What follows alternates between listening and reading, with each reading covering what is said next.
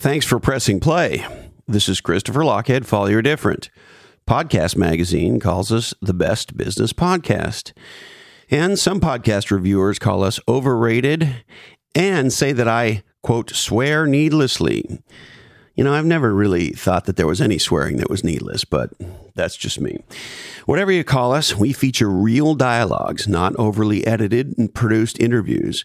And you will never hear an ad read in the middle of our guest conversations.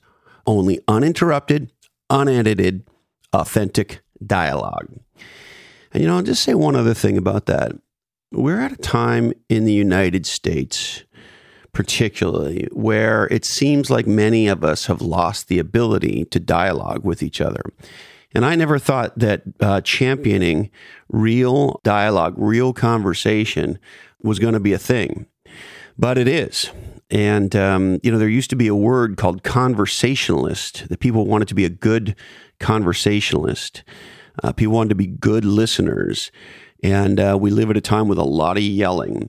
And so I think the power of a real, authentic dialogue has always moved humanity forward. And I hope that we can spark more of that, particularly in the United States.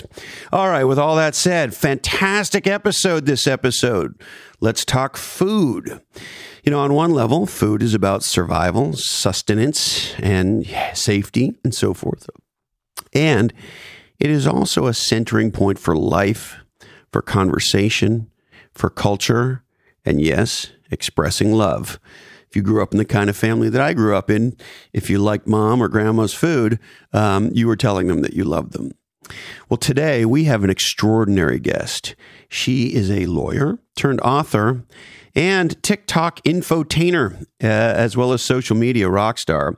Her name is Joanne Molinaro, and she's developed a massive following by fusing Korean cooking, veganism, with life lessons and storytelling into kind of a legendary stew, if you will, that her fans can't get enough of.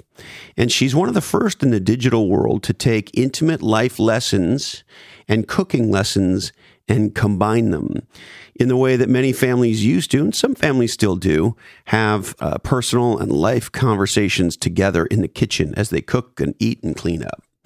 She shares things that many people normally would share at their homes. And she's figured out how to do that and take it to the world. Her food blog, The Vegan Korean, is one of the top in the world in terms of food blogs. Her channels on social media and TikTok have literally millions of followers. And she's got a brand new book out called, you guessed it, The Korean Vegan. Today, we have a fun, powerful, and personal conversation about everything from how to cook Korean omelets and braised tofu to her family roots, escaping the terror of war in North Korea.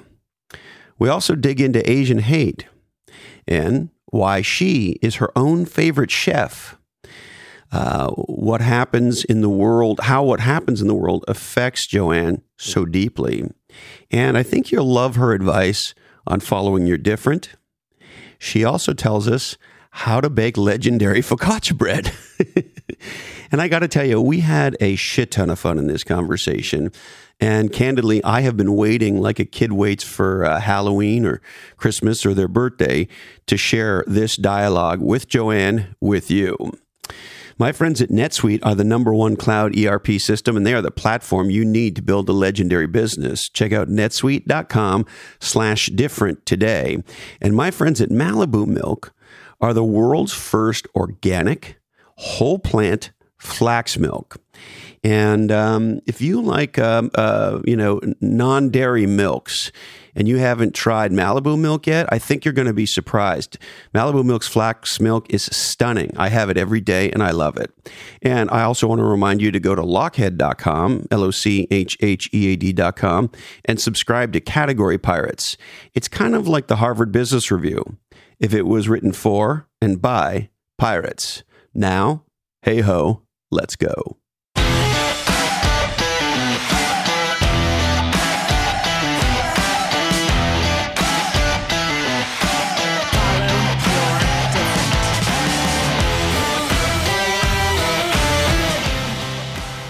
Well, Joanne, it sure is great to meet you.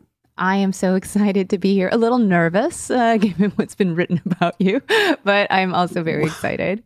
What would make you nervous? Oh, I don't know, the off-putting characterization. And I really enjoy the no BS style, but a lot of times it's not directed exactly at me. So I'm nervous, but in a very excited way.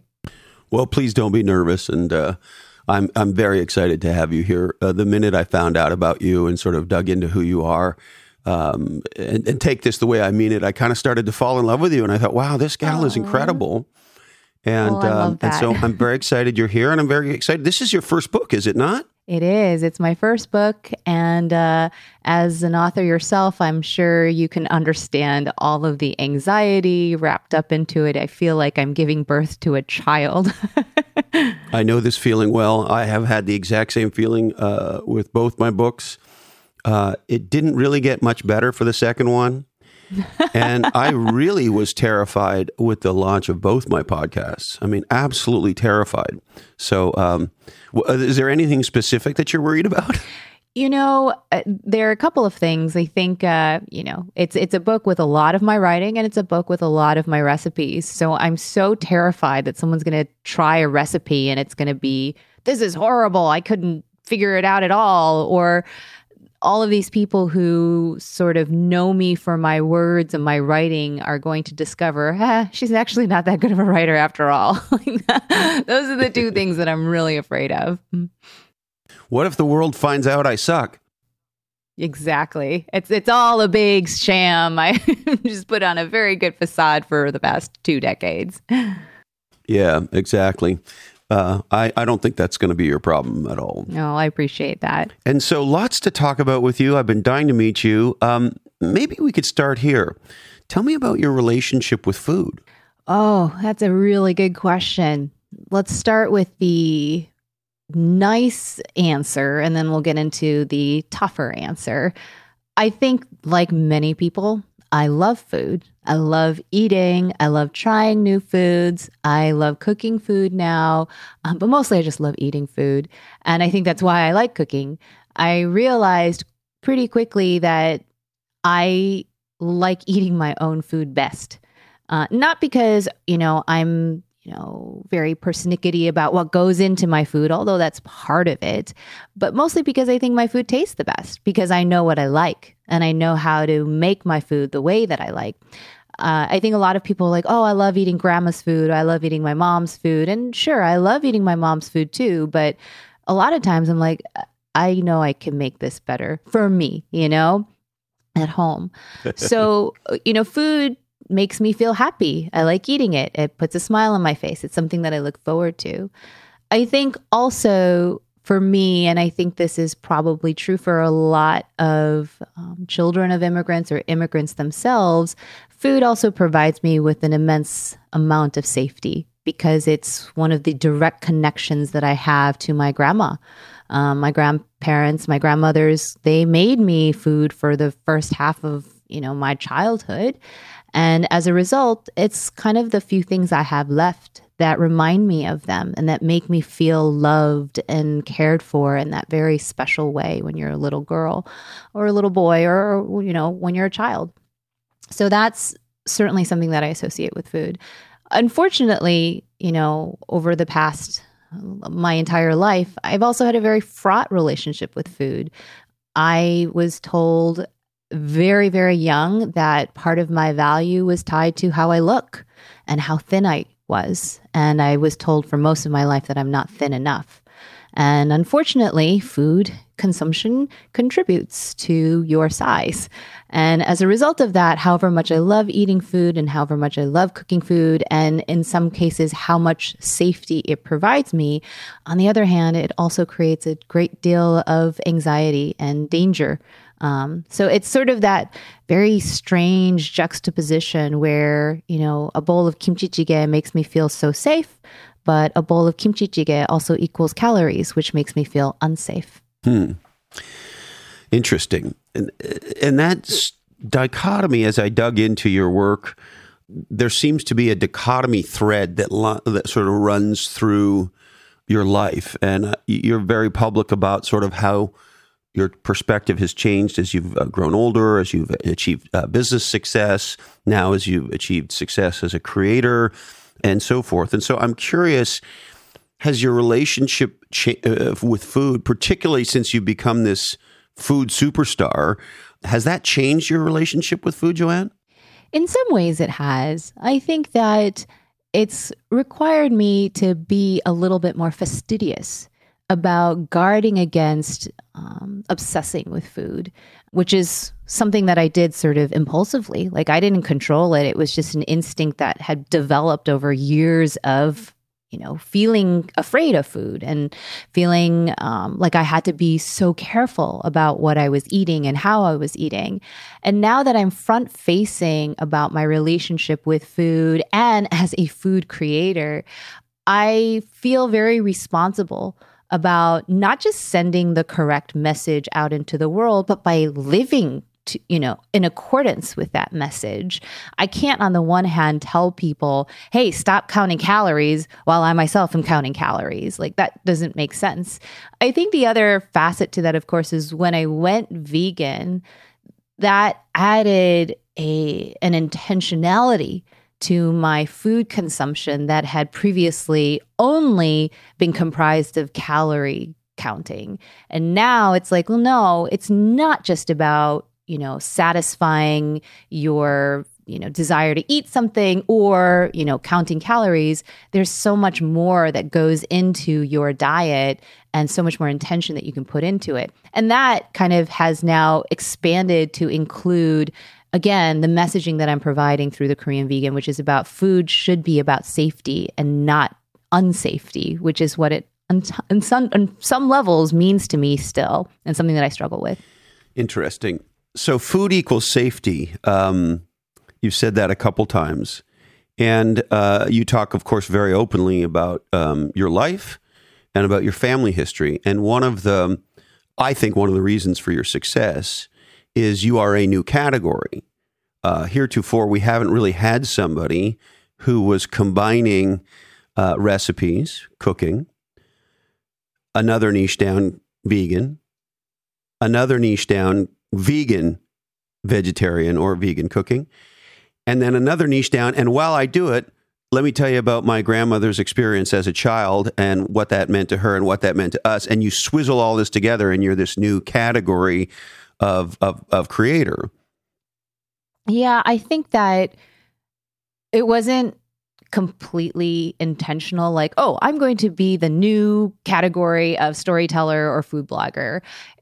I am also not going to lie and say that that wasn't something that entered into the equation when I was thinking about how do I create content that's going to resonate with a lot of people. And for me, maybe because of my background, I did go to the University of Chicago and, all them, like, economics is sort of embedded into a lot of what I do, right? Which is supply demand. Always I'm thinking about supply demand, and I'm thinking, well, there is an abundance of supply when it comes to recipes and food bloggers and things like that. And I don't know that the demand right now exceeds that supply. So what can I supply that would be in demand that hasn't already been created in excess? And so part of that was just kind of looking at my own skill set and asking myself, is there something that I do particularly well that can either fill a hole that already exists or create a hole and then fill that hole, right? And so for me, I was like, well, I know I can write. I've been writing since I was a little girl. And I know I can create Korean vegan food. And why not just combine all of that into something that is sort of a natural experience? And I think some of that was a result of me, again, associating food with my family, like my grandparents, my grandmothers in particular, just because for them, their insecurity around food was always about lack of food, right? Because they grew up in poverty, they grew up in war. And so for them, food absolutely equals safety because it's the only fundamental thing that you basically need in order to be alive, right? And for me, it was trying to really embrace that notion that my grandmothers imparted to me whenever they gave me food. And kind of, I think, like just instinctively knowing that there are people out there who need that sort of love, who need that sort of reassurance. And was your family experience growing up similar to mine in that as a kid, when you ate the food was a gift of love? And the eating and enjoying of the food was an acknowledgement and a gratitude for that love. And there's almost like if you don't have seconds, maybe you don't love me enough or something. I mean, I'm exaggerating a little bit, but exactly there's this safety thing, and then there's this caring thing, and then there's the love that goes into the food and the love that the maker of the food. My grandmothers were exactly the same way as you describe yours in this sense. They wanted to see you enjoy the shit out of that food. Absolutely. I mean, the subtext is completely there. Right? It is really like that. If the more noise you make in enjoying the food, the more slurping sounds, the more, clattering, all of that stuff is a huge, it's a different dialect. It's a dialect of love. And I think that many, again, immigrant families, whether it's because of the inherent language barrier or because, at least in Asian culture, open signs of affection are discouraged. So food becomes a language that we sort of instinctively learn how to speak as we grow up. Just like I learned how to speak Korean or English, food was itself a language. And you're absolutely right. When my grandmothers served me a bowl of rice, it was saying, I love you, even though I never heard those words out of my grandmother's lips in any language, at least any other spoken language. And me eating it as loudly as I could or as, aggressively as I could was telling them, yes, I love you too. Thank you. It's so cool that you say that. I remember a discussion years ago. I've done a lot of what today we call personal growth or personal development training. I started at a pretty young age. I had some Samsonites I needed to unpack. Anyway, I remember once being in a program, and this person's upset in life was that their parents had never said, I love you to them. And this was a huge thing they were carrying around in their luggage. And I remember the program leader at the time saying, can I ask you a question? This person says, of course. Did you know your parents loved you? And she said, yes. She said, so you didn't like the way they told you, but they told you, right? They made it clear, right? And so that rice was the equivalent of I love you? Exactly. Because if you think about it, rice in Korean culture was literally the symbol of surviving.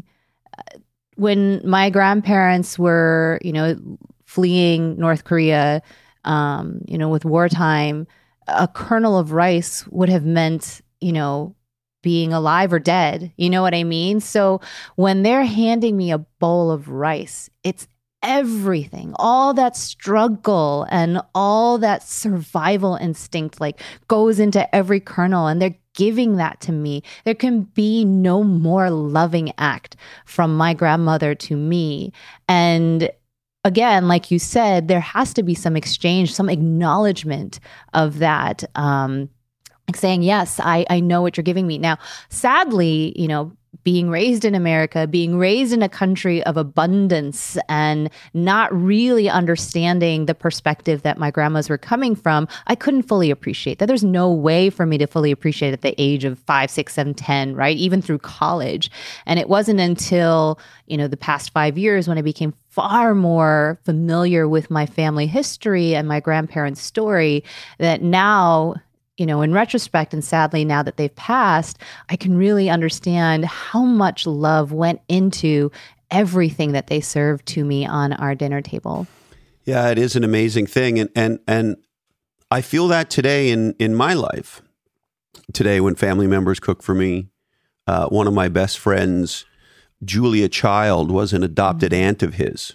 Mm-hmm. And so he grew up with her, like he called her Aunt Julia. And so, and How he's amazing. turned into amazing. Yeah. Oh, he has so many stories. Actually, I should probably have him on to just talk about her.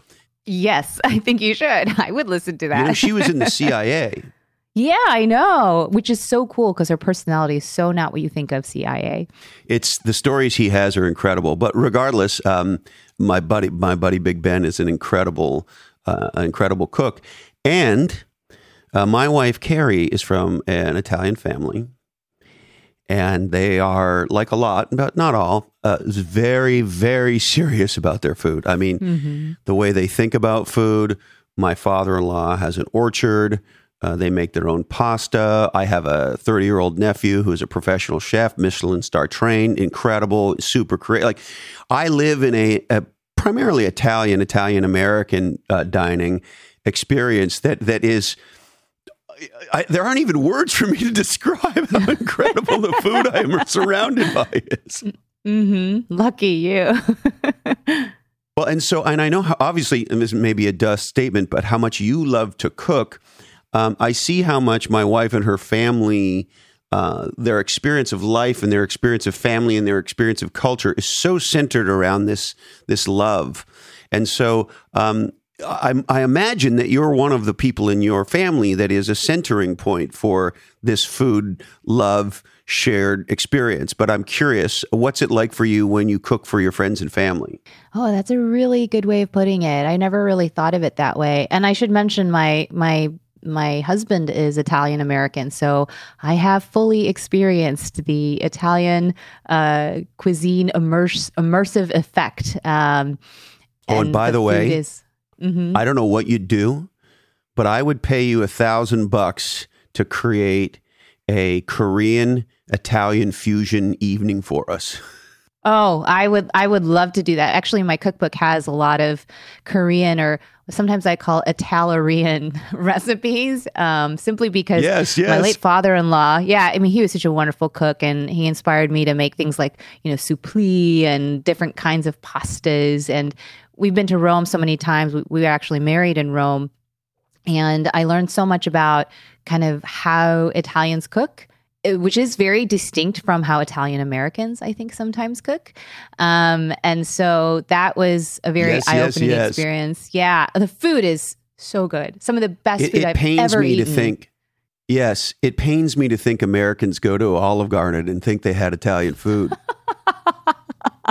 I can understand that pain. But going back to your question, let me start by saying that the women in my family are the leaders.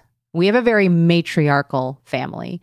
I don't know if that's unique to my family or if that is something that's endemic of Korean families in general, which is, in my view, it's a little unusual. My father is a rather diminutive man, and I don't mean that in any pejorative sense. He's adorable. He's endearing. I love him. But my mom absolutely wears the pants in the family. She always has. She's, always made more money than my father. She really is the disciplinarian. She lays down the law, and it's always been like that. I never in a million years thought that I would ultimately assume the same sort of role, but that's exactly the way I know my family views me now. I am basically her heir apparent. She is the second oldest of her siblings, but as I mentioned, I talk a little bit about this in my book, because she was the second oldest, and my grandparents, her parents, continued to try and have a baby because they wanted to have a son. And it was miscarriage after miscarriage after miscarriage. And my mom was afraid that her mother would die. So she told her mom, I'm going to be your son. Treat me like your firstborn son. I'll take care of the family business. I'll start earning money for the family. Stop trying to have babies because I need you to stay alive. So she really took on that role, and that's basically why she is kind of viewed as the matriarch of that clan now. And I think I'm sort of the same way. I'm not the oldest of my cousins, and I'm certainly not a boy, but all of my cousins sort of view me as the leader of the family. So when it comes to food, I think that they they sort of understand who the Korean vegan is and what that means to me.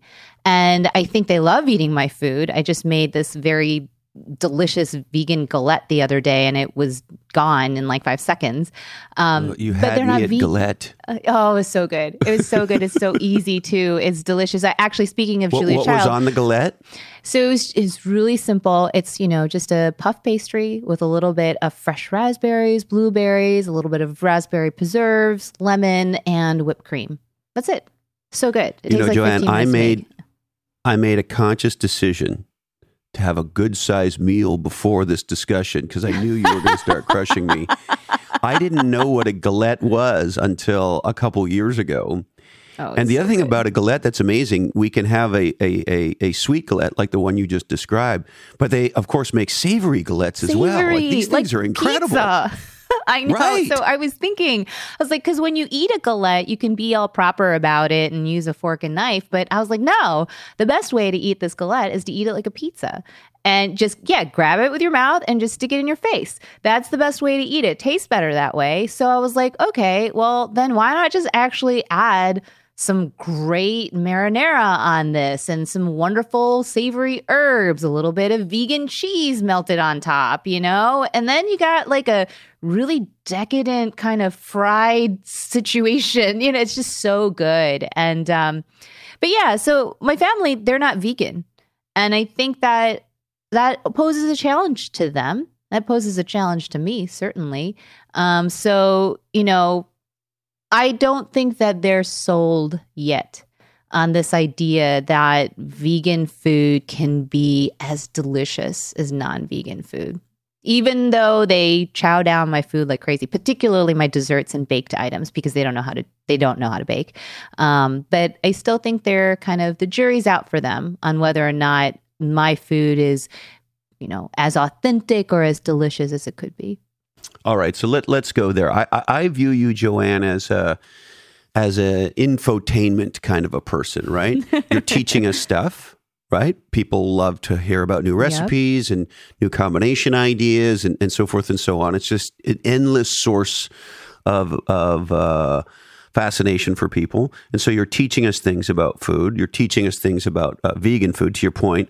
Most people think that vegetarian and vegan food sucks. I was a vegetarian for about 6 or 8 years and threw in the towel. We can talk about that if you want. But forget that for now. Imagine you were teaching me, and I'm somebody who really toast and eggs is about what I got. Cereal is about what I got. So I am not good at this at all.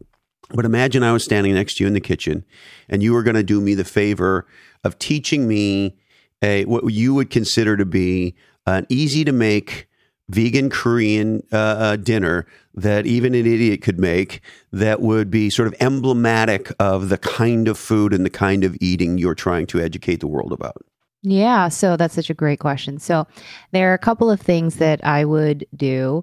I'd probably teach you how to make keranmari, which is a Korean omelet, but you can eat that any time of day. It's certainly not reserved for breakfast.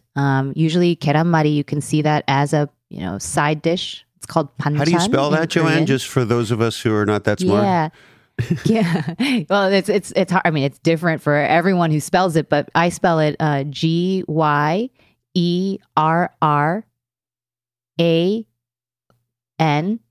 M as in mother ARI. So keranmari. Keran means Gyerr. G-Y. Oh, G. Gyerr. A-N. Nancy Mary. Yes. Apple. Rigatoni. Keep it in the name. I. Yes. I was like, what food starts with I? I'm like, my brain's not working fast enough for that right now. That's totally ice cream. fine. How can I forget? Ice cream. That's perfect. Yeah. So keranmari is like Korean omelet, and it's the only way that I would ever eat eggs when I was, not vegan. My mom would make it for me. And you add scallions, you can add, bell peppers, whatever you want, and you roll it up into this beautiful roll. And you eat that with rice, and it's so good. So it's real thin. I would include it. It's thin. It's like a crepe almost. And there are liquid egg replacers now that you can use. And what I do is I just, pour it into a pan, and it acts just like a couple of beaten eggs. That's what it acts like, the consistency. So you kind of cook it like a crepe. It's very, very thin, and then you roll it like you would a crepe, and then you slice it into little bite-sized pieces so that you can plop it onto your spoonful of rice, stick that whole spoon into your mouth, and you just have this incredible flavor explosion, lovely textures. And so that would be one item that I would make. So Korean cooking, you're supposed to have a bowl of rice and like 17 different things on your table, right? I don't know if you've ever been to a Korean restaurant, but you order your quote entree. Yeah. And then you get like 17 small side dishes that come with that entree. So you can never really just make one thing when you're making a Korean meal. You usually want to have a lot of things on that table. But the other thing that I would make, of course, is dubuor, which is tofu. I love tofu. Kind of grew up eating it. A lot of non-Asian cuisine views tofu kind of purely as a meat alternative. And that's just not the case in Asian cultures. I mean, tofu has its own thing, its own world. And so my braised tofu is one of my more popular recipes, and it's so easy to make. You just make the braising liquid in advance, which, again, you can find that in my cookbook, but it's like a series of 8 or 10 ingredients. You make that in advance in a jar. You stick that in your fridge. It lasts for like months. And then you use that to braise your tofu, which is so simple. You just stick it in a frying pan, a little bit of oil, kind of like, I'm trying to think like any other protein. If you had chicken breast, you'd, get your pan nice and hot with a little bit of olive oil. You drop that chicken breast in, you sear it on both sides, right? Then you take that tofu off, and then you throw in your aromatics like your garlic, your onions, your, whatever, I sometimes throw in some bell peppers, whatever kind of flavor profile you're going with. And then once you get that kind of nice and caramelized, then you throw back in your protein, which is tofu. You add a couple tablespoons of that braising liquid and a little bit of water or some vegetable stock. And then you just let that cook and cook and cook. And that tofu just sucks up all that flavor, including the flavor coming from the onion and the garlic that you threw in there. And you get this nice, beautiful glaze at the end of it. And your tofu is just like, again, flavor explosion. That's the kind of food that is not only healthy and nutritious, it's easy to make, and it's a complete showstopper. When you bring out a platter of that tofu with that thick glazed sauce and then all these bright colors from the vegetables, and you throw that out, who's going to say, I don't want to eat that because it's vegan? Like, are you kidding me? Everyone's going to want to eat that. I want to eat it. I would eat the whole thing. I could eat a whole box of tofu. You want to eat it right now. I know. I'm getting hungry too. My stomach's growling. Well, that's great. Thank you for bringing me into your kitchen. Absolutely.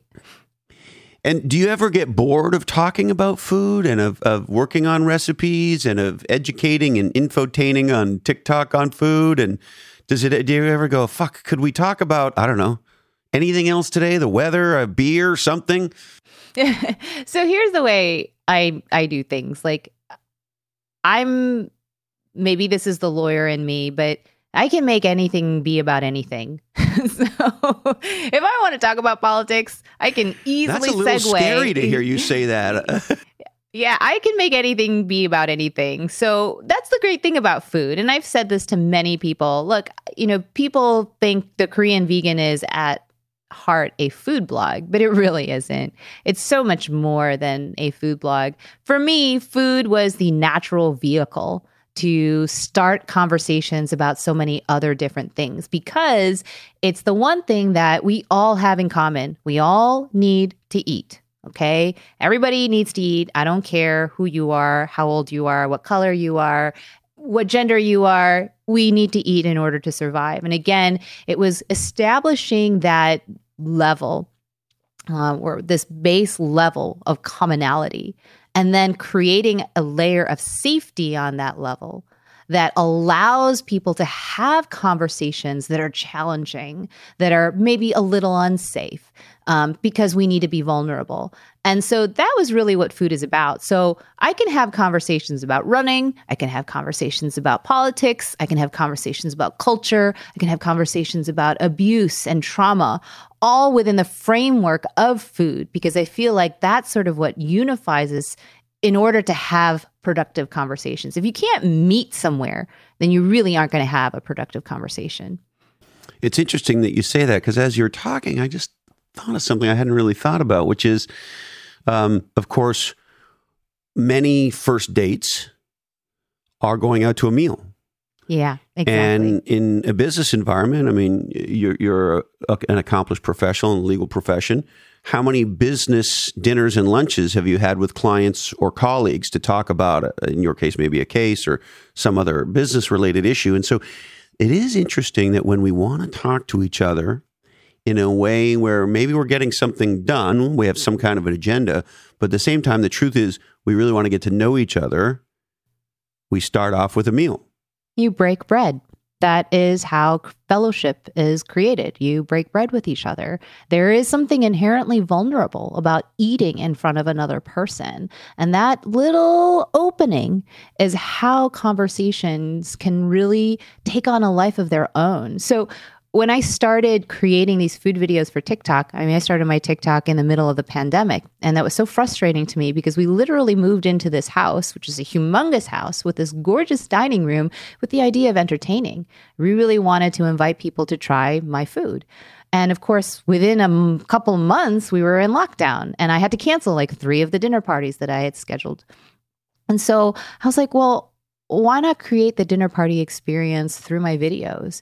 And if you think about it, a dinner party isn't just eating. You don't just sit there and silently eat your food. Or worse yet, it's not the hostess being like, this is how I made all the food that you're eating. Let's go through it step by step. That is not a dinner party. The dinner party is you enjoying the food with your eyes or with your mouth or, your 5 senses. And then also talking about, what did I do today? Or, I read this great article in the news. Or did you hear what happened to so-and-so? That's what the best dinner parties are. I've been to a lot, like you said, through work and stuff like that. And some of the most memorable dinner parties is when I hear from somebody who has a really great story or talks about some real struggle that they went through and how they conquered it. Those are the things that stick in my mind. And that's what I wanted to recreate through some of my videos. Well, you've done an incredible job. And your videos are, when you've, and I've heard you talk about your photography, right? You developed a love and a skill around photography. And so it's very clear that you give a shit about the way the food looks in the video. So it's very, very endearing and enticing. And sometimes it's almost, I know this sounds maybe a little crazy, but it's almost a little hypnotic to watch you do your thing with the food. And then, of course, you're talking to us. You're telling us a story about something, often that has very little to do with the food, and then you interstitial into the food and then back into the story. And so you've sort of created this, it really is a different experience of of that, what happens in the home when we're all together. And in your case, the matriarch is making dinner and everybody's talking and chatting and sharing stories. You've captured that in social media. Yeah, I think that is exactly what I was going for. And you're right. It is now a very interstitial experience. My most recent post, for example, I incorporated photos from South Korea from my visit with my dad. And again, it was because I'm limited with what I have. I can't actually bring out the photos while you're sitting at my dinner table and look at these photos, see? So it's kind of, how do I do that in a way that's seamless in my videos? And also, importantly, I only get 60 seconds to do this, which is a huge challenge, right? And what you mentioned about being sort of hypnotic, for me, I have learned that part of what the Korean vegan is about is sort of not allowing the food creation to disrupt the storytelling. And similarly, not allowing the storytelling to disrupt the food creation. Really needs to be a very balanced experience so that it all seems to work very seamlessly. And people are inspired by all sorts of different things that they're experiencing through that video. It's not just one thing. That was really an aim. I mean, when you talk about my photography, again, I want people to be inspired by how beautiful it looks. I want people to be inspired by, how tasty it looks, or even how clever the recipe might be, as much as the story, as much as my voice, as much as every other element of that video. Well, it shows there's a dedication to an experience. And it reminded me of, as Instagram was starting to really take off, I have a couple friends in the restaurant business and love people in the food business. And my dad was in the food business for a long time. Mm-hmm. Anyway, I'll never forget the first time I heard a restaurant owner said, well, we've redesigned our menu to make it more Instagrammable. Well, so now I want to know how you feel, because I read that you think influencers are the scourge of the earth. So what do you think about I think influencers are assholes, yeah. I mean, it's whether or not. I mean, I guess that. And by the way, I don't consider you an influencer. Oh, I appreciate that. What I'm glad that I'm not an asshole. No, far from it. What I'm reacting to is the Kardashianization, the Gary Vee-ization, the look at me, hey man, I'm walking on the beach and I'm not, that sort of I want to be famous for fucking nothing. I think the world should care about breakfast or whatever dumb fuck thing, right? That's what I react to. What I think is powerful is what you have done, which is, while people might call you an influencer, I reject that for you on your behalf. Oh, well, I appreciate that. I think you're an educator. I think you're an entertainer. And I think rather than pursuing a Rachel Ray type avenue with traditional media, you did it with the new modern media, which frankly, as a podcaster and self-published author, I think is the right answer. I think the future is direct to creator. So anyway, no, I don't think you're an influencer. Far from it. Well, I appreciate that. And I think you're right. I think you are absolutely right. I'm doing this event in a couple of weeks that talks about embracing disruption, especially in light of everything we've been through collectively in the past year with the global pandemic and sort of the social upheaval of all that's been happening in the United States and elsewhere. And I think embracing disruption means getting uncomfortable a little bit and learning to pivot. When something happens unexpectedly, can be cataclysmic to whatever it is that your plan was, learning to adapt to it and figuring out, well, how do I leverage this to the advantage of whatever vision or mission you had set out to execute on? So I think for the Korean Vegan, that certainly was what happened through TikTok. I mean, I had no idea what TikTok was. I didn't know what I was doing, but it kind of forced me to engage on a video level, which is something that was totally not what the Korean Vegan was into. I was a photographer. I was a food photographer and a recipe developer, storyteller for sure, but not in a video world. And then TikTok happened and I was like, all right, well, I got to do this now. So let me figure out how to do videos. Yeah, and that's the part of it that's cool. That's the part of it that's really cool, that I think is amazing, and it's certainly given me a whole second act. And so maybe let's talk about that for you. You're a lawyer, focused in business contracts and bankruptcies and business disputes and the like. Doesn't seem like the kind of person who would have this hugely creative penchant for storytelling and wonderful recipes, and now digital fame and fortune, hopefully. Yeah. And so, hopefully, you are somebody who is very different. And tell me about what's going on there. So I think may not appear at first blush to make sense that a corporate lawyer would also have this sort of side life of creativity. And I never really considered myself to be a very creative person. I always thought, oh, I'm so left-brained. Everything's about give me a spreadsheet and I can analyze the shit out of it, or I can take apart a statute like, an engineer or a mechanic can take apart, some equipment. That's what I do. But if you think about it, I am an advocate. That is my job. I'm a litigator. I'm not just, any old lawyer. I'm a trial lawyer.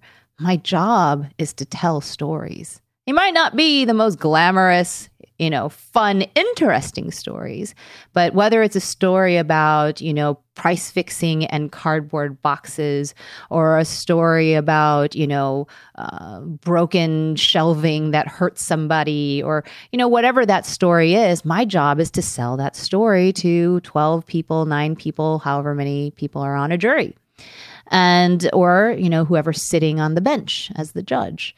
So storytelling is something that I've been doing professionally for 17 years now. So, when people ask me, how are you able to create stories that fit so well within a 60-second timeline? And I'm like, well, I've been working under, word counts and all sorts of things for my whole career. I know how to weave a story that's effective, compelling, and at least professionally persuasive. That's what I need to do. So I think those two things, again, superficially may not seem to work well with each other. But in fact, my legal career has really enhanced my ability to effectively communicate my messaging to the Korean vegan community at large. I think the question that I get asked most is, well, how do you do it both? Like, how is it possible that you could be a full-time partner at a large law firm and also be what appears to be a full-time content creator? And the truth is, I'm not a full-time content creator. I'm a full-time lawyer right now. I mean, that's my job, and that's, what gets all of the attention that is required. And then anything I have left over, then I give that to the Korean vegan or to my health or to my family or to running some of these other priorities that I have. But what you ultimately end up seeing is that there are significant gaps in my content. Sometimes I won't be able to post anything for a couple of weeks because I'm lawyering the shit out of something. And that's, not very ideal for somebody who is a content creator, because obviously the algorithms, how they work. If you kind of go missing in action for even like 3 or 4 days, all of a sudden, like everything goes to shit. But that's sort of the sacrifice that I have to make for my job and for my clients. But if I'm to understand you, things might be changing in this regard. Yeah. So one of my closest friends, she runs this great account on Instagram called Best of Vegan. And she's been a supporter of mine since my Instagram had 100 followers, and she had 500,000 followers at the time. And she has been such a cheerleader of mine. And she's, our personalities are a little bit different. She's very manifest this and manifest that into the world. And she's very spiritual, and, everything is about following your passion and your dreams. And I'm sort of the opposite. I'm like very risk averse, very practical, 401k-ish, all that stuff. Right. But she's been pushing me for years to really just embrace what I have with the Korean vegan. And I've always been sort of resistant to it. I'm like, yeah, but, I have a nice retirement plan, and, I like getting paid every year and blah, blah, blah. And she said to me, Joanne, I think you're a great lawyer. I think you're very talented, but please don't get offended when I say you're replaceable as a lawyer. They can find somebody to do what you do at your law firm. There's nobody in the world who can replace the Korean vegan. You're literally the only person who can do what you do as the Korean vegan. And that really stuck with me. That resonated with me a lot. That was like 2 years ago.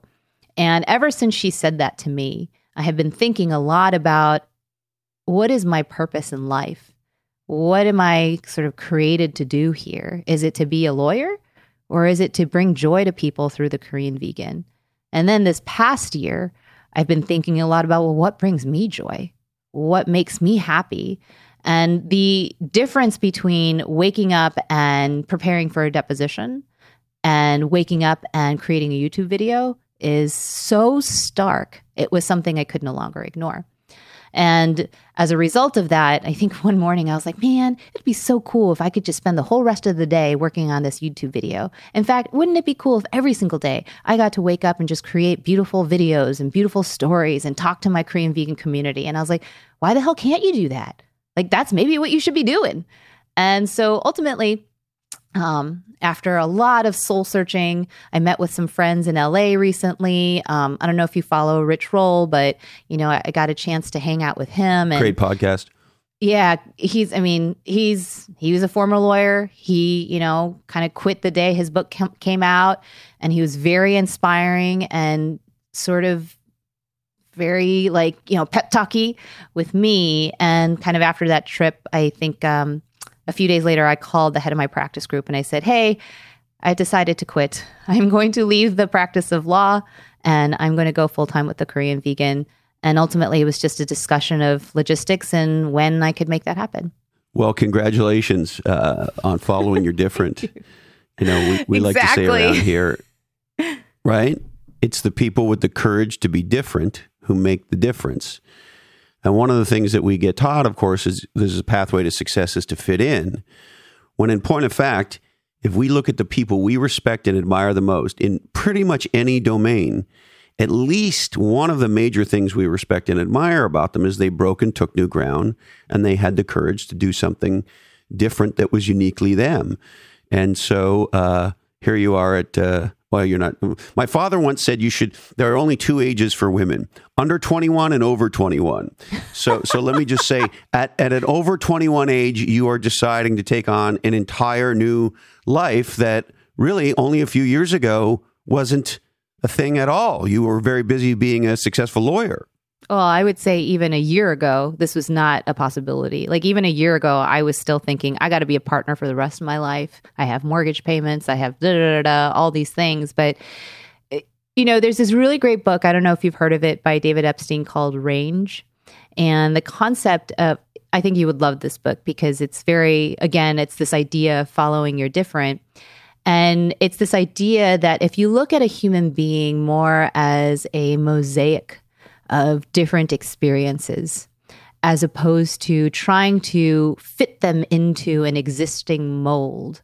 The people who embrace the mosaic, they're the ones who are the most successful across all industries because they're the unique them. There's no other mosaic in the world that is going to look like them. So kind of understanding what your mosaic is composed of, and then going back to that idea of just basic economic supply and demand, either create the demand or fit the demand with your unique mosaic. And I think that conversation, in that book really inspired me because, again, it was designed to talk to people who were sort of in their middle-aged, in their 30s and their 40s. Hey, you've got a beautifully developed mosaic at this time. Maybe it's time to look at it with a fresh pair of eyes and ask yourself, there's something different that I can do with this than I've been doing for the first half of my life. Yes. Amen. Hallelujah, sister. Absolutely. And it's funny, as you're thinking, I hadn't thought about this. I retired when my first book came out. Oh, really? Okay, so we should start a club. Maybe it is a club. It and could actually, be. interestingly enough, my plan was to drop the book. I left my partnership. God bless you, boys. And that was it. I was going to disappear and have a happily ever after life. And then things started to move with the book, and then all of a sudden, in a somewhat similar way, it sounds like to you, you wake up one day and you realize, wait a minute, you have this whole other life. And the cool thing about it, sounds like in both of our cases, is you can't do what we do unless you've walked in the footsteps that we've walked. There's no one else who can do the kinds of things that we can do the way we do them, right? Now, they may be valuable to some and not to others and whatever, but you do get to a place in life, if you bang away at it hard enough, where you realize, hey, wait a minute, I have chiseled myself into a thing that is unique. No one can do this thing that I now do. That's exactly right. I think you hit the nail on the head. And, again, one of the ideas of that book that I love so much is that the more things you try along the way, And the more permission you give yourself to fail at all of the things you try, the more beautiful and unique that chiseled product ends up being.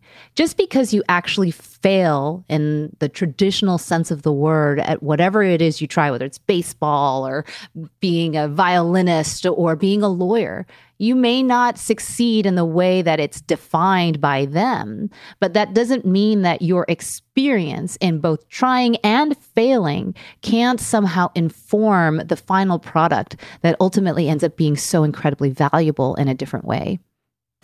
And so, Joanne, if I was a person who maybe I was starting to figure out what my different is, what my combination of vegan, vegan, the list is so crazy. Vegan, Korean, with like life storytelling and some biography and I don't know, all these other things that are the melange that create the category of one that you are. If I was somebody, you know, listening to you, consuming your content, and if I was inspired by you and I was feeling, you know, I was in my lawyer job or whatever the equivalent of that was for me, and maybe I was good at it, but I got to a place where I thought, is this really my calling? You know, what advice do you have for people who want to branch out, who want to have that range and want to do something meaningfully different with their lives? That's a really good question. I think that there are a couple of things that I did that sort of worked for me. And I'm not suggesting that mine is the most efficient way, but again, sometimes the efficient way isn't the best way, right? Sometimes you need to do it the inefficient way in order to, again, create that unique mosaic of who you are. So I, like many other people, was like, oh, I should start a food blog. Actually, it was my husband's idea because he was really, you know, trying to encourage me to stay vegan. It was sort of a probationary period. And he was like, you should start the Korean Vegan. That's your name. You should start a YouTube channel called The Korean Vegan. And that way, then I was stuck, right? I had to stay vegan, right? It was he slapped the label on you. And so that was that. Yeah, that was that. And so, I basically just kind of went out there and watched a bunch of other YouTube channels and tried to find the ones that I found to be most valuable and just copy them, right? Like that's what I did. And I think pretty early on, I would say within less than a year, I was constantly thinking of, well, how can I add value? Like, what am I doing that I can say to someone, well, here's why I'm different. Here's why my content is going to stand out from all the millions of other vegan food bloggers out there. And I think one of them is just kind of immediate. There was like really no other Korean vegan blog, right? So that was sort of obvious, but I wanted it to be more memorable than that. And so that's when I started sharing my stories. There was also, and I've talked about this repeatedly, there was clearly a political motivation behind that. I was so unhappy with sort of what happened in the 2016 election. I started sharing my stories as sort of my kind of quiet resistance to what I saw was happening in our country. But, that was sort of what I was always trying to think of, is finding people that I thought were doing it right, were doing it in a way that appealed to me, and then taking that and then adding the Korean vegan tweak to it. What can I do to make it a little bit different so that people are like, oh, wait, so I like what I'm seeing, but wow, you get this sort of bonus feature to the Korean vegans content. So when you're kind of going out there, whatever it is, whether it's, content creation, new product, or, new business venture, or new service, I think that it is very helpful to find a model that you think is successful, that has a proven track record of success. That's always helpful. But I think what has to happen is that you need to start innovating. How can I add value to what is an existing model so that, again, it either creates demand or meets an existing demand that hasn't yet been satisfied? I always think like that. And I think most people should think like that. The other thing is, it's fine to do it within the safety of hobby. it doesn't have to be a full-blown business as soon as you decide to venture out and do something that maybe isn't a 9 to 5. I certainly didn't. Mine was just like, hey, like I have 100 followers on Instagram. Let's see where I can take this. You know, it was sort of a fun hobby thing. And it wasn't until the past year where I truly started thinking about, can this be a business? Can this be its own source of revenue? Yeah, it's interesting you say that. I mean, for me, my first book came out 5 years ago, and I started podcasting about 4.5 years ago. And it was all just volleyball after school for me as a way to have fun and hopefully make some kind of a difference. And it was always a dumb way to monetize me. If I want to monetize myself, I have a career in Silicon Valley, and I've worked with over 50 venture-backed startups. And so if I want to make money, writing and podcasting is a really dumb investment of my time, because I got 30 years of doing this other thing with tech startups. But the interesting thing about that, it sounds like it's happened to you, but I want to bounce this off you, is and it's been, I think, more slow for me, but you wake up one day and you go, this fucking thing that I was doing for fun and hopefully to make a difference is starting to behave like a business. And at least in my case, I totally did not expect that to show up. So I'm curious what that experience has been like for you. It is exactly what happened. I started viewing the Korean Vegan as a business probably about 4 or 5 months ago. And it's because I never took its kind of monetizing capacity seriously. I was like, I don't need money from the Korean Vegan. I have a full-time job that provides me money. And if anything, the Korean Vegan is like a huge money sucker because, photography equipment and, my time alone, cooking equipment and all that stuff. Like, this is like a huge drain on my financial resources. How could it ever be something that generates any revenue? But then when I really started thinking about, kind of, like you said, the impact it was having on people, and more importantly, how much fun I was having while doing it, I was like, well, why can't this be my life? Why can't this be my career? Why does it have to be a side hobby? And I think there's this sort of mentality, and I don't know if you feel this way, but, for me, I always felt like, no, jobs are supposed to suck. Jobs are supposed to be about grind and grit. And it's supposed to be that thing that you hate waking up doing every day. It's supposed to cause, cortisol-inducing levels of anxiety. Like, that's what a job is supposed to be. You're supposed to hate it. You're supposed to hate all of it. And I felt guilty about potentially adopting a career that made me happy, that made me feel like motivated and excited every day. Like, I felt like I wasn't entitled to that I didn't deserve it because nobody else gets to live that way. So why should I? And, I kind of started asking people, like, do you like your job? Like, do you like what you do? And it didn't matter what they did. Like, I just had this conversation with my brother, who is an HR executive at one of the largest Fortune 100 companies in the world. And I was like, do you like your job? He's like, I love my job. And I was like, wow. So, like, he likes his job. Why shouldn't I get to like my job? And so then I really started thinking about the Korean Vegan as, well, okay, can I do this as a business? Can I run my own business? I've never even thought about running my own business and how empowering that might be. And now it's like, yeah, you can definitely run this as a business. Having spoken to a lot of people who've done it, just kind of dipping my toe in it this past year with, of course, book deals, speaking engagements, cooking demonstrations, all of those things. It's certainly not something that I've leveraged to its full capacity in any means right now, because I still have a full-time job and that is my full-time gig. It's the potential for it is so obvious and overwhelming that the case was made to me, pretty clearly. Fascinating. Now, I also, I told a friend of mine that you and I were going to be having this conversation, and unbeknownst to me, she says to me, oh, that's incredible. She knew who you were. Oh, yeah. And she said, my daughter and I have been consuming K-pop before it broke. And she said, my daughter has, I can't remember if it's one or two, but a few Korean friends. And then she says to me, Korean culture is the hottest thing in America right now. And I'm like, I mean, I knew there was a Korean thing happening, but the way she put it to me, and her daughter's learning Korean, and they're like upset. So anyway, I guess I want to ask you, like, what's up with Korean culture in the United States of America right now, Joanne? Well, I think there are 3 letters to explain that phenomenon, and they're BTS.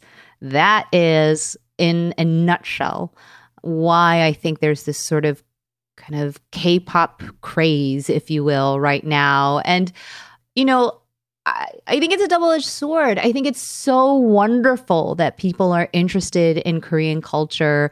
I think it's cute that so many, young people are trying to, figure out how to say 감사합니다 to me in Korean when I post something. I've literally seen people typing now in Korean, thank you. And I think that's so incredible and exciting. But I also think there's, again, just trying to be a little cautious about it. I always try to explain the history behind everything that I'm doing, because again, I want people to understand Korea is more than just BTS. Korean culture is more than what you see on, Korean dramas or Korean movies. It's not just K-beauty. There's so much more to our culture. And also, the danger to idealizing any culture is sort of, flattening it and also kind of neglecting some of the real problems, with that culture. For example, somebody asked me today, I talked about in my most recent post how it took me decades to finally go to Korea with my father. And they were asking me, why? Why did it take you so long? And I'm like, well, the reason it took me so long is because I was overweight. And I was scared. I was scared that if I'd go to Korea, I'd be ridiculed for my weight and my appearance, and that I would be pressured into getting plastic surgery to fix all of the problems with my face. There is this kind of culture out there where women are, again, their value is in many ways a function of the way that they look. And I knew that emotionally, I was not ready to withstand that probably if I went to Korea, I'd sign up for plastic surgery. And it took me a long time for me to get to a place where I could say, I can walk to Korea, I can walk into that country, I can see all of the ads, I can feel all of the eyes on me, and I can say, you know what? I'm happy with who I am and the way that I look, so I'm not gonna fall for this. But there are a lot of problems with that. But everyone's really into K-beauty right now. It's a big thing. It's a huge market. It's like a multi-billion-dollar industry right now. And sometimes, again, I worry that when Korea is viewed in that lens, it has a tendency to then sort of ignore the underlying problems of that, craze that's happening. Fascinating. And so what would you want the average non-Korean person, what would be the handful of things you would want the average non-Korean person to know that's beyond K-beauty and K-pop and K-drama? Or maybe that's what we should know. I don't know. You tell me. I don't think it's like, what you should know. I think it's more just sort of what sort of attitude you should adopt anytime you are looking into any other culture, which is understanding that what you see is only a fraction just by its very nature, right? Like, you cannot consume an entire culture by watching a Korean drama. You cannot consume an entire culture by following the Korean vegan, and saying, oh, she's the proxy of all Korean food. Like, there is that sort of, kind of tendency. And that is, I think, a direct byproduct of the kind of world we live in, where there is sort of such free access to all this information. It gives you this false sense that, oh, this is everything. I have access to all the information, all the data. I know the truth. When I see it on the internet, this 된장찌개 that, the Korean vegan is making, this is the 된장찌개, And I think there's that, in like kind of instinctive tendency to do that because it makes us feel a little bit better, right? But I think whenever we're consuming any content anywhere, the idea to remain inquisitive, to remain open to the idea that you actually don't know everything, just a fraction of what that culture is. I think that sort of mentality is very important as we start kind of venturing into a world where it does seem like we have all the information that we need at our fingertips. Yes. Now, we certainly don't have to talk about this, but I thought it would be a wise question to bring. And if you want to punt, we can punt. And if you want to get deep into it, we can get deep into it. There's a lot of discussion right now in our country about Asians and this hashtag Asian hate and these horrible things that we see, these attacks that we see. Is there anything you want to say or talk about in regards to that? I think that of all of the things that on its face should be so appropriate for the Korean vegan to tackle, that is one area that I feel almost speechless by. And I think it's because it's so personal. It's so much easier for me to be an advocate for somebody else sometimes than it is for myself. Maybe that's endemic to Asian culture, right? We're so terrible at selling ourselves, but we're great at selling everyone else, right? We're great at giving compliments, terrible at receiving compliments, right? And so when these attacks started, I wouldn't even say happening. I think when they started being, covered in a significant way, I felt a lot of pressure to say or do something about it. But I was, one of the big facets of the Korean vegan is integrity and authenticity. And I use that word cautiously because I know it's now starting to take on a whole new meaning that isn't exactly good. But, what I mean by that is I don't want to put content out there that isn't a direct extrapolation of my heart. I don't want to put something out there because I'm being forced to put something out there or because I feel like it's the right thing to do. I feel like everything that I say or do needs to be 100,000% honest and motivated by something in here in my heart. And at the time when I started seeing these attacks, I felt numb. I felt completely numb. I was I don't even know what I feel. I don't know what's happening to me right now. I just feel like there's something simmering, but I don't know what to do. And so for a long time, I just didn't say anything because, again, I didn't want to risk saying something based upon this hollow notion of what I was supposed to say. It wasn't until the Atlanta shootings. When that happened, I remember just staying up all night and being I can't believe this happened. I can't believe this happened. What's happening to our world where, Korean women are being shot and killed. I don't know what's happening. And just being really upset by that. I wake up the next morning and it's still on my mind. And then I saw the freaking press conference with that sheriff who called it a bad day. And I just remember every feeling that I was wondering, where are my feelings? They all just kind of crashed into me at once. And I was so enraged. I was so angry for every bad thing that was happening. For somebody like that to come out and be so callous. And I don't care if it was because he just didn't know what he was saying. That is absolutely unacceptable. I was so angry. And that's when I really kind of launched into sort of my call to action to the Asian American community, to the API community. What can we do to rally? What is our calling card here? And for me, it was so clear to me, we need to protect our parents. We need to protect our elders. They're the ones who are being overwhelmingly targeted by these attacks. We need to protect them. And by protecting them, I don't just mean physically, with our bodies, but I mean from every attack that they have ever been under their whole lives as being othered and being subjects of racism and, being told that they're never, ever going to be a member of this country. All of those things that they've harbored in their hearts since they came here, we need to start protecting them from that. And guess what? And just going back to following our different, it's exactly what I said. Embrace that difference. You've been told you've been different your whole freaking life. Well, now it's time to take that, empower yourself with your difference, because there's literally nobody on the planet who's better equipped to do this than you. Thank you for that, Joanne. Mm-hmm. I also, in sort of digging into your work, felt something about you I wanted to check out with you. And that is, you seem to be somebody for whom the suffering in the world hits you when you see it, when you read it on the internet, when you see it on TV, that what the bad things that are happening in the world affect you. That is very astute. I don't think anyone has ever, if they've noticed that about me, I don't think anyone's ever actually articulated that about me. But it is 100,000% Takes one to true. know one.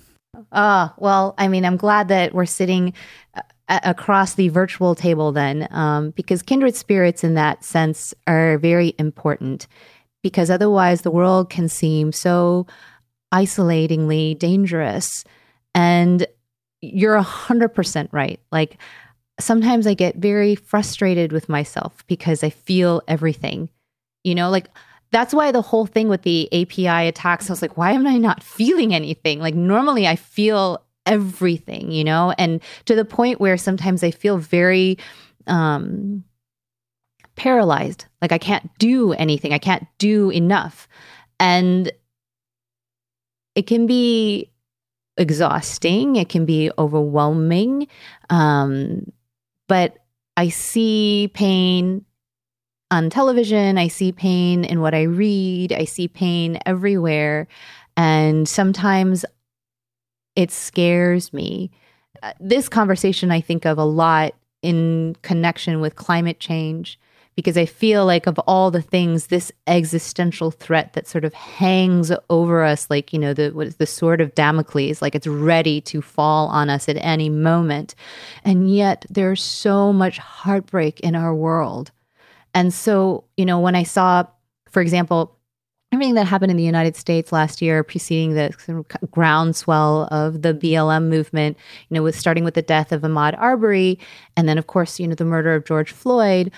When I saw that, all I could think about is we have so many things that need to be fixed in this world, and yet we have a ticking time bomb. Like, we don't have a lot of time to actually fix them. Are we ever going to get these things right? And that hurt me so much. It was so depressing to me, because I feel like so many of us are operating still under this false notion that we have the rest of history to correct this arc. If it's going in the wrong direction, we can change it. And it's like, no, actually, we don't have all the time in the world anymore. We've sort of frittered that away, or we're going to if we don't fix things very, very soon. So what are we going to do to fix this race situation? What are we going to do to make reparations for all the harms we've already done to each other? That is the sort of stuff that sometimes puts me into such a dark place that you won't see anything on the Korean Vegan for several days, because I don't know how to deal with it. I don't know. How do you deal with it? Thank you for that, Joanne. Mm-hmm. I have a whole bunch of strategies. So I'm somebody for whom, my wife can come up behind me on the couch and I have my laptop open and I'm reading something about a tragedy, the Syrian crisis, whatever it is, whatever horrible fucking thing it is, this Asian hate thing. I've had Asian friends since I was a kid. My business partner in Category Pirates, Eddie Yoon, is Korean via Hawaii. So he's got this really cool background. Yeah. And he's as kind a man as you could ever possibly imagine. And so I have a lot of Asian people in my life that I love dearly. And, this stuff gets so overwhelming. What it drives in me is anger. Mm-hmm. And so the first place I go to is, oh yeah, fuck you, not on my watch. And what I feel like I want to say is, if one of these assholes tries to do this to an Asian person in my presence, not even God will be able to help them. So I go to that place. But of course, you can't stay in that place for a very long time. Yep. I feel good knowing that if somebody tried to do that in my presence, I would stop them and it would be a very bad day for them. I know that to be true. But that obviously is not enough. And so I just try to be a person in the world who celebrates diversity, who realizes what the scientists and biologists tell us, which is that the ecosystems on the planet, whether they're plant ecosystems or in the ocean or anywhere else, the ones that are the strongest, the ones that thrive, are the ones that are the most diverse. That's always been the case. That's how nature works. And the other thing, and thus the name of the podcast, we all connect on our similarities. So you and I have a shared love of food. So I'm not a vegan. Clearly, I'm not Korean. That doesn't matter. There's something you're doing that's interesting and creative around this. And so, I want to get interested, right? So we connect often on our similarities. However, we all want to be loved and accepted and valued for what makes us uniquely us, the different about us. You're different from my other Asian and Korean friends, right? And so we want to be loved. We want to connect on the similarities, which is great. But the truth is we want to be loved on what makes us unique and different. And so I try to be a person that celebrates and promotes that. And at the same time that says, hey, fuck you, not on my watch. I think that rage is, like you said, it can be healthy. It can be important when it comes to healing.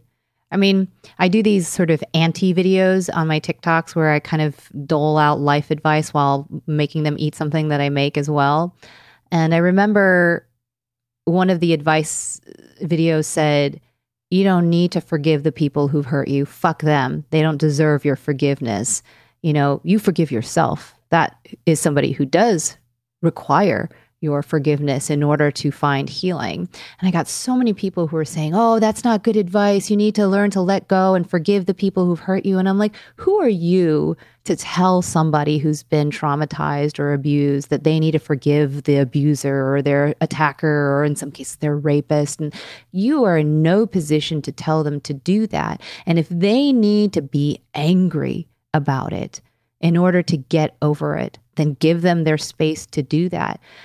I always find that this instinct of just like, no, like, you got to forgive, you got to feel at peace with it and blah, blah, blah. And I'm like, no, sometimes that's not helpful. Sometimes you need to get really, really angry about it. You need to allow yourself to be enraged for a bit, and hey, if you find the grace to forgive them, that's great. But you should do it on your own terms and in your own time. You shouldn't be pressured into doing that. And I feel like that is, again, maybe not the popular way of thinking of things, but that's sort of my natural instinct too. I am grateful that I started to get angry about the whole attack against the API community, because I was very nervous about like, what the hell? Why am I not feeling anything? Why do I feel so numb? And it wasn't until I tapped into that rage that I felt purpose and that I felt focused. And I was like, all right, now I know, now I understand what my message needs to be. Yes. Thank you. I understand that. Mm-hmm. As I often joke, anger is my happy place. It's the emotion. It's the emotion I most understand. Mm-hmm. And I too say to people who say that I should forgive, my response to them is go fuck yourself. Yeah. There are things that are unforgivable. And I have experienced those things. And I will not forgive. Right. I will not forgive the four evil who murdered my brother. That's not going to happen. Okay? And you can call me whatever you want to call me, but fuck you. They took his life in the middle of the night. And so there are things that are unforgivable. And my response is we have to learn to live with the anger, right? For me, anger and pain and grief is a person. And sometimes that person has me by the throat, and sometimes that person's in another bedroom, but that person's around. And so I got to make room for it. I got to make peace with it. But there's no forgiveness. And that's bullshit. And I don't forgive anybody who attacks an older Asian couple walking down the street. Fuck you. You're inhuman. Fuck you. In my world, like they do in the great country of Singapore, they cane your ass for that. Hmm. I'm not, you want to do evil shit like that? I don't care what's psychologically wrong with you. I have a big problem with the fact that we have a, quote, criminal justice system in our country, not a victim justice system. Yeah, I mean, I think that, look, I'm all for compassion. And that's sort of the mantra of the Korean vegan, right? I mean, all the way down to veganism, right? That is fundamentally a philosophy of compassion, at least it should be, right? But for me, the Korean vegan is obviously about more than just compassion towards animals. It's compassion towards all living beings, but most importantly, towards yourself. It's about finding safety. It's about, identifying joy and self-actualization. And I always tell people, look, when you guys come onto the Korean vegan social media, wherever that happens to be, whatever your entryway is, you have a designation of safety. You are safe here, right? But the minute you start endangering the rest of the community, you are no longer safe here. That's sort of the way that I operate. I want to give compassion to as many people. And I understand that some people lash out, they act in anger, they attack other people because they themselves have been abused or they have been disenfranchised in some way. And I think that, as I grow, I try to be more open to that. But ultimately, I do not really abide by, racism, hate against pretty much any community within sort of the Korean vegan world. And again, there is no safety for people like that. There shouldn't be. Now, maybe before we wrap, we can go back into your kitchen. You can take me into your kitchen. And so if you were going to be baking tonight and you wanted to help me as somebody who doesn't know how to bake anything, maybe bake something simple that I might remember how to do. What might you be allowing me to sous chef the baking, if I can use that term, and maybe even learn to bake something with you?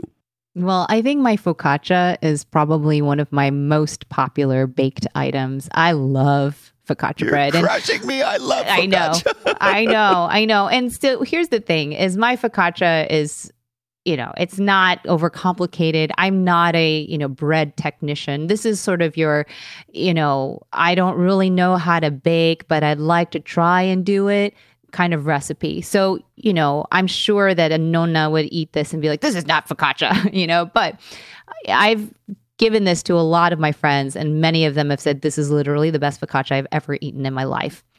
So, it's so simple. You start out with like 2.5 cups of flour, and, you proof your yeast. You take your packet of yeast, open it, pour it into a cup of warm water.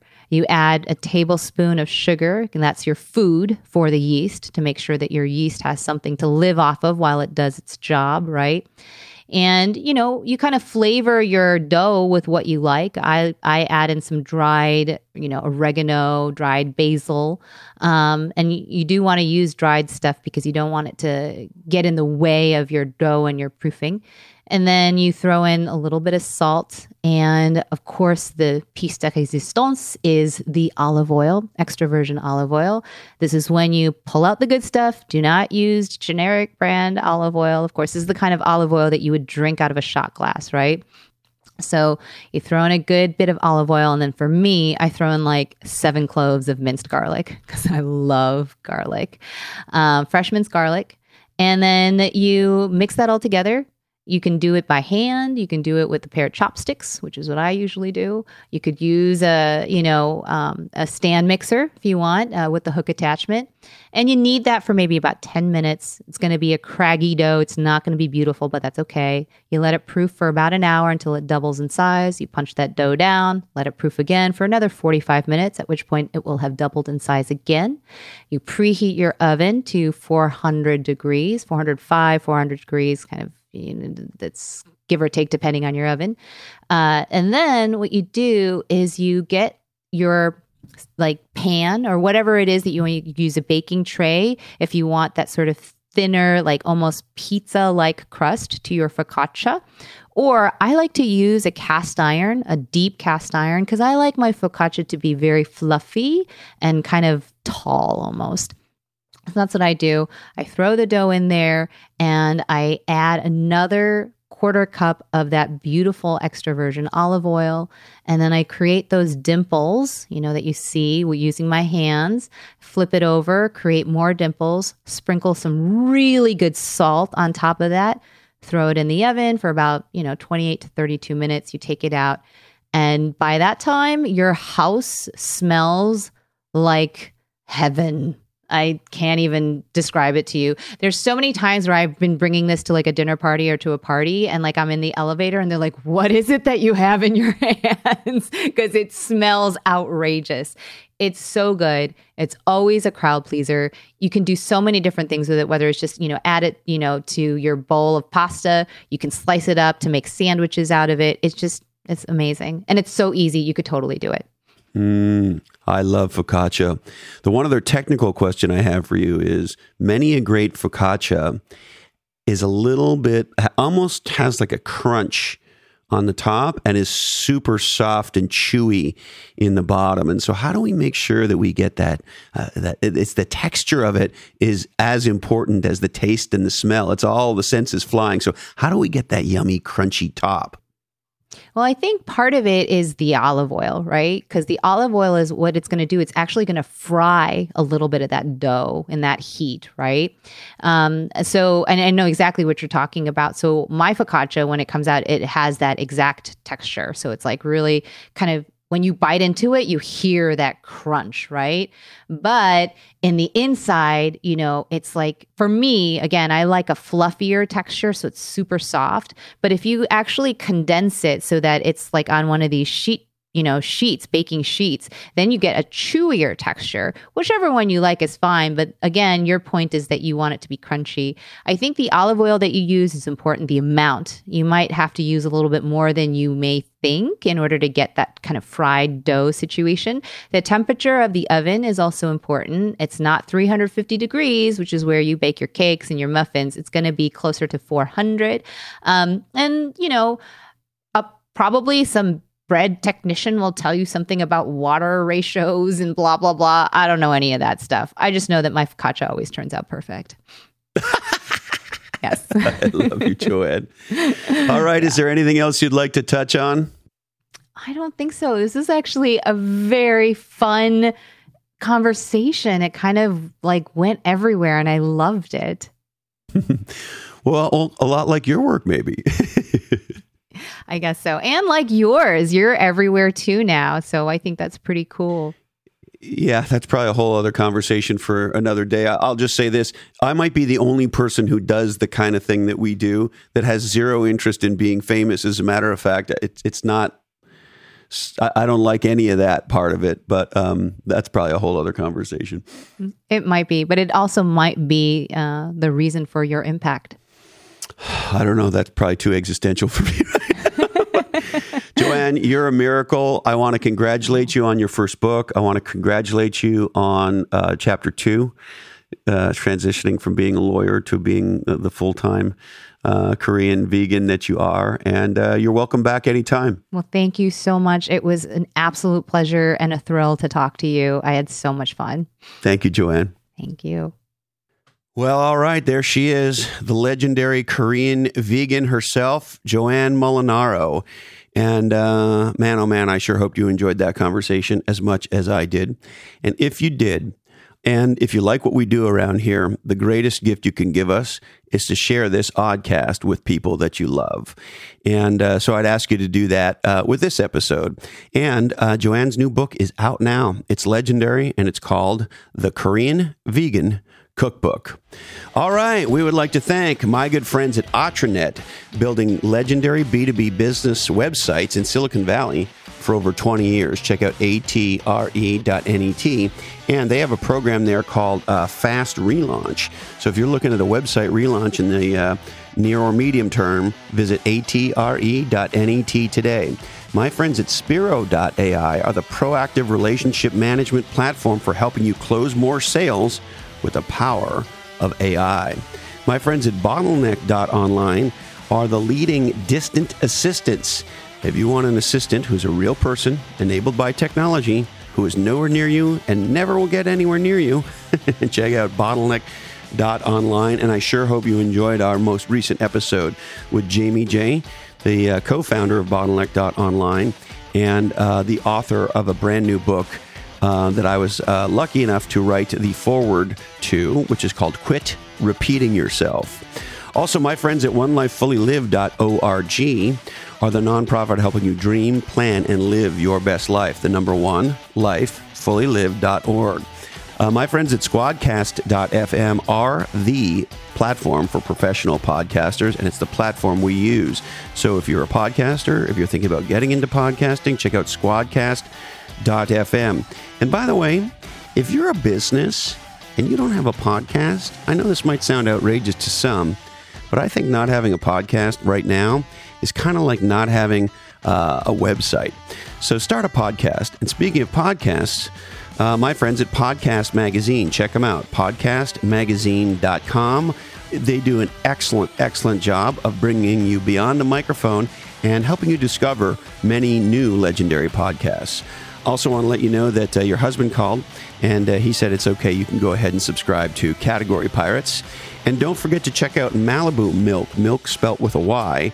And while you're there, type in discount code DIFFERENT15 for a 15% discount on your first order of Malibu milk with a Y.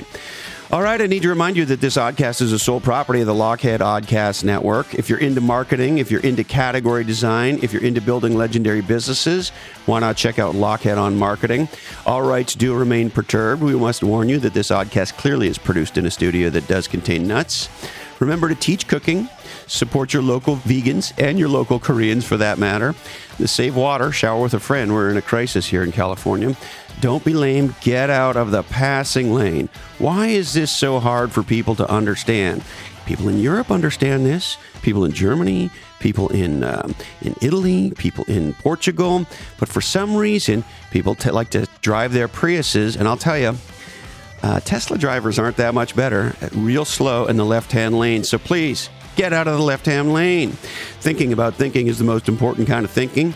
Thank you, Candy Dandy. She keeps all the trains running on time. We are produced and edited by the GOAT, Jason DeFilippo. Check out his podcast, Grumpy Old Geeks. Sarah Knox and Jamie J. Do legendary technical execution around here, and they build Lochhead.com. And our show notes are by GM Simon. Love you, Mom and Dad, and hey, Colin. This Oddcast really ties the room together, doesn't it? Today, our deepest apologies go out to Dennis Muhlenberg, former CEO of Boeing. Sorry, Dennis. We just ran out of time for you. That's it. We're out of here. Please take good care of yourself. Be legendary. And until we're together again, follow your different.